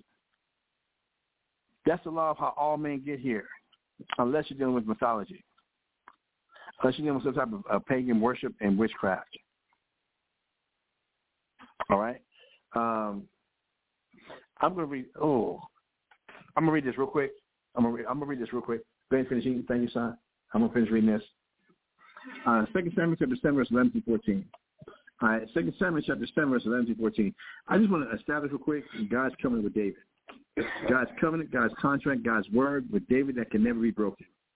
In 2 Samuel chapter 7, verse 11 through 14, it reads, And since the time that I commanded judges to be over my people Israel, and have caused thee to rest from all thine enemies, also the Lord telleth thee that he will make thee an house, And when thy days be fulfilled, and thou shalt sleep with thy fathers, I will set up thy seed after thee, which shall proceed out of thy bowels, and I will establish his kingdom. He shall build an house for my name, and I will establish the throne of his kingdom forever. That's proof right there. We know that Solomon did build the house. He built the first temple. We know Solomon did that. But was Solomon's kingdom established forever? So who could this be talking about? Who is going to be of David's seed that's going to come out of David's bowels, that's going to build a house that's going to last forever? That's Christ. Verse 14, I will be his father, and he shall be my son. If he commit iniquity, I will chasten him with the rod of men and with the stripes of the children of men. Are y'all listening to the covenant that was made with David? If you listen to the covenant that was made with David, he said, if he commit iniquity, I will chasten him with the rod of men. Did that ever happen to Solomon? Was Solomon ever beaten with the rod of men? No. But who was? What seed of David was beaten by the rod of men? Jesus Christ. 1 Chronicles chapter 17, verse 10 through 15. 1 Chronicles chapter 17, verse 10 through 15. And since the time that I commanded judges to be over my people Israel, moreover, I will subdue all thine enemies. Furthermore, I tell thee that the Lord will build thee an house. And it shall come to pass, when thy days be expired, that thou must go to be with thy fathers, that I will raise up thy seed after thee, which shall be of thy sons. Thy seed shall be of thy sons, and I will establish his kingdom. Verse 12, he shall build me an house, and I will establish his throne forever. Solomon's throne was not established forever, being of the seed and son of David, of the fruit of the loins of the bowels of David. Verse 13, I will be his father, and he shall be my son, and I will not take my mercy away from him, as I took it away from him that was before thee. Talk about Saul. Verse 14, but I will settle him in mine house and in my kingdom forever, and his throne shall be established forevermore. According to all these words and according to all this vision, so did Nathan speak to David. All right? From the freedictionary.com, the definition of loins, the fruit of one's loins. I'll redirect it from the fruit of one's loins, the fruit of one's loins, one's child or children, one's immediate or future descendants. So from the freedictionary.com, in looking up the fruit of the loins, it says one's child or children, one's immediate or future descendants. So when God made a promise, an oath to David from the fruit of his loins, from his bowels, that of his flesh, that a king was going to be established forever, they only be Christ.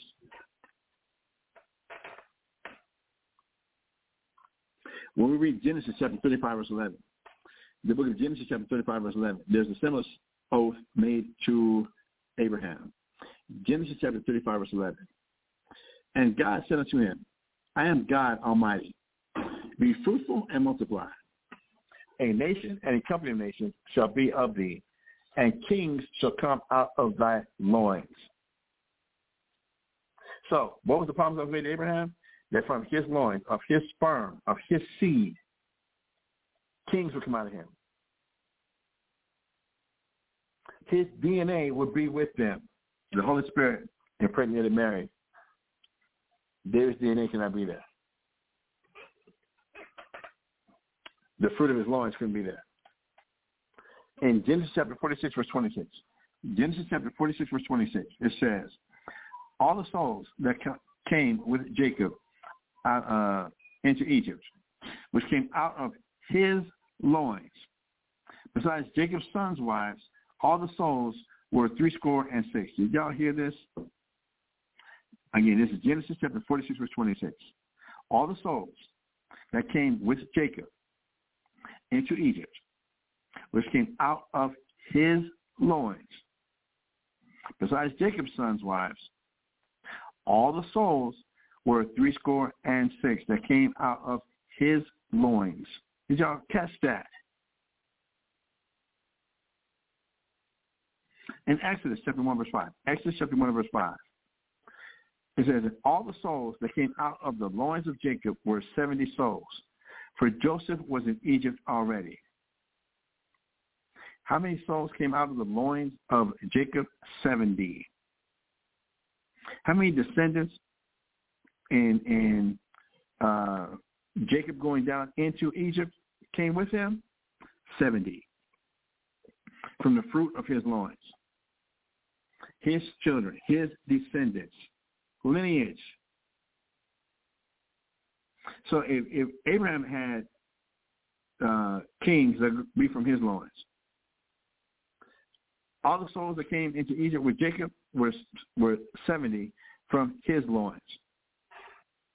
So for it to be promised to David that from the fruit of his loins, that there's going to be a king that was going to sit on his throne forever from David's loins, how can we get that Joseph, being a son of David, being from the lineage and a descendant of David, how could he not be, how could Jesus not meet that criteria? Or is there going to be another birth? 1 Kings chapter 8, verse 19. Hitting David up again. 1 Kings chapter 8, verse 19. Nevertheless, thou shalt not build the house, but thy son that shall come out of thy loins, he shall build the house unto my name. Did y'all catch that about the loins again? Now we're about to wind this up. Believe it or not, brothers and sisters, we're about to wind this up. Right? We're about to wind this up. Let's go to St. John chapter 7, verses 40 through 42. St. John chapter 7, verses 40 through 42. Check it out, y'all. Do y'all know that there was a division among the people, among the Jews, specifically at Nazareth? Check this out. St. John chapter 7, verse 40 through 42. Many of the people, therefore, when they heard this saying, said, of a truth, this is the prophet. Verse 41. Others said, this is the Christ. But some said, shall Christ come out of Galilee? Verse 42. Has not the scripture said that Christ cometh of the seed of David and out of the town of Bethlehem where David was? If Mary was impregnated by the Holy Spirit, then how could Christ, according to the scripture, be the seed of David? And y'all hear the argument?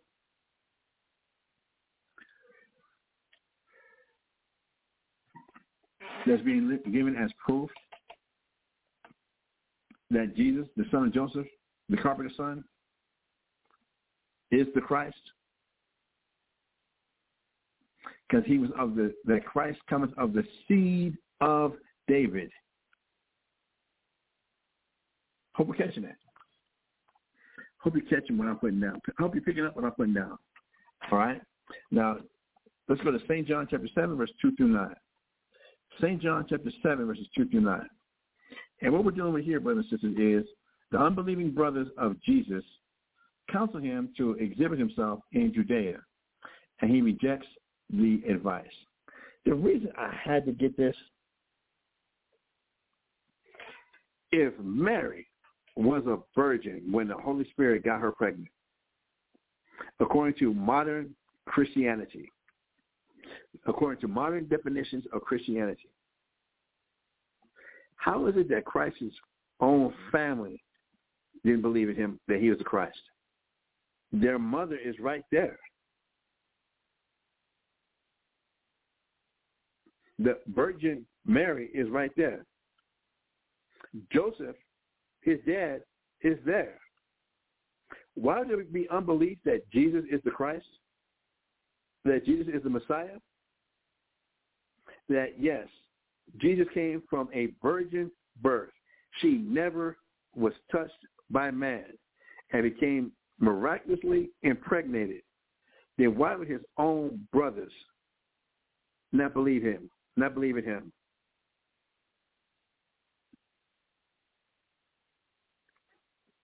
St. John, chapter 7, verse 2 through 9. Now the Jews' feast of tabernacles was at hand.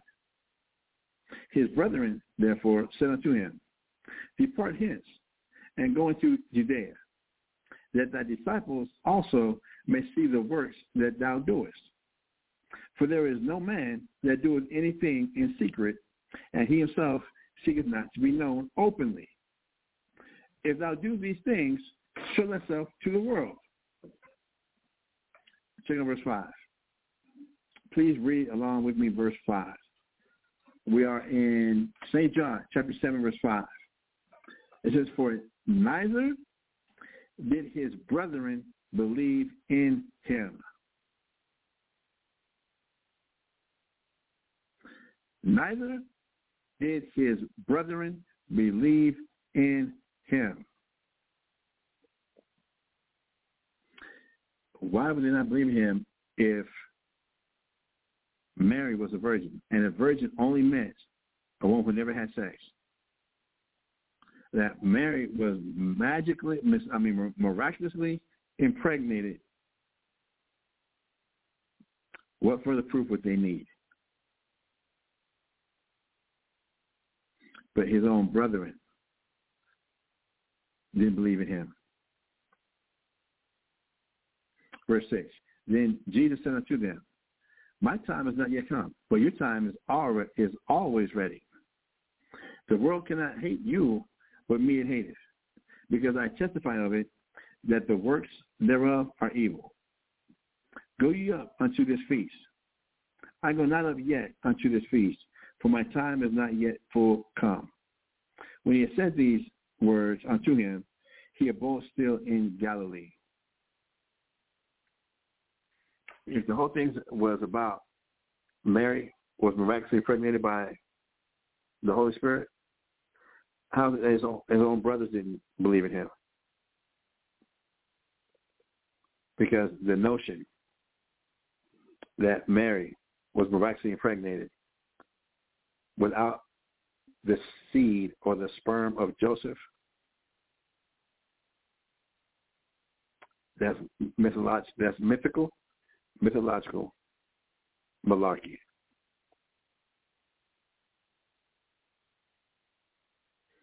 Brothers and sisters, believe it or not. There was a song from a TV show back in the 80s. It was called The Greatest American Hero. And the lyrics went, Believe it or not, I'm walking on air. I never thought I'd feel so free. The reason that song lyric just came to my mind, brothers and sisters, we have now come to the conclusion of this series and the sub-series and the sub-series about the true birth of Christ. This is going to conclude this 20-part series that had other branches and other sub-series. We completed it.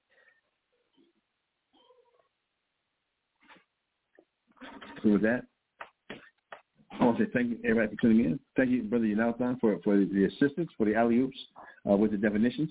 It was much appreciated. Please tune in tomorrow for our brother Pastor Paul for FYI, for your information, which will be tomorrow. I'm not sure it's going to be in the morning, or it's going to be in the evening. He'll definitely let me know, and I will be definitely sending out the notices to let everybody know also. So with that, brothers and sisters, shalom, shalom, shalom, shalom.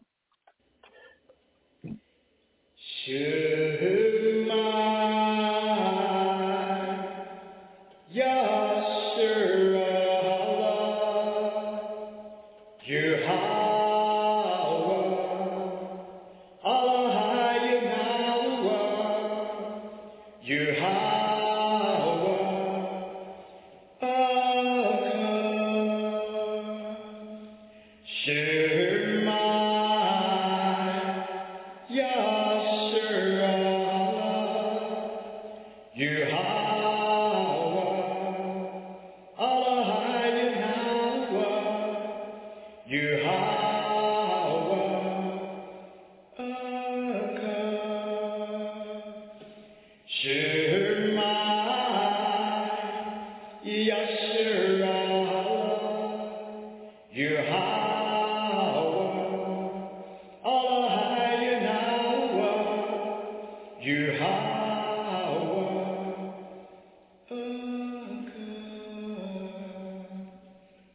Hear, O Israel, Yahweh our power, Yahweh is one.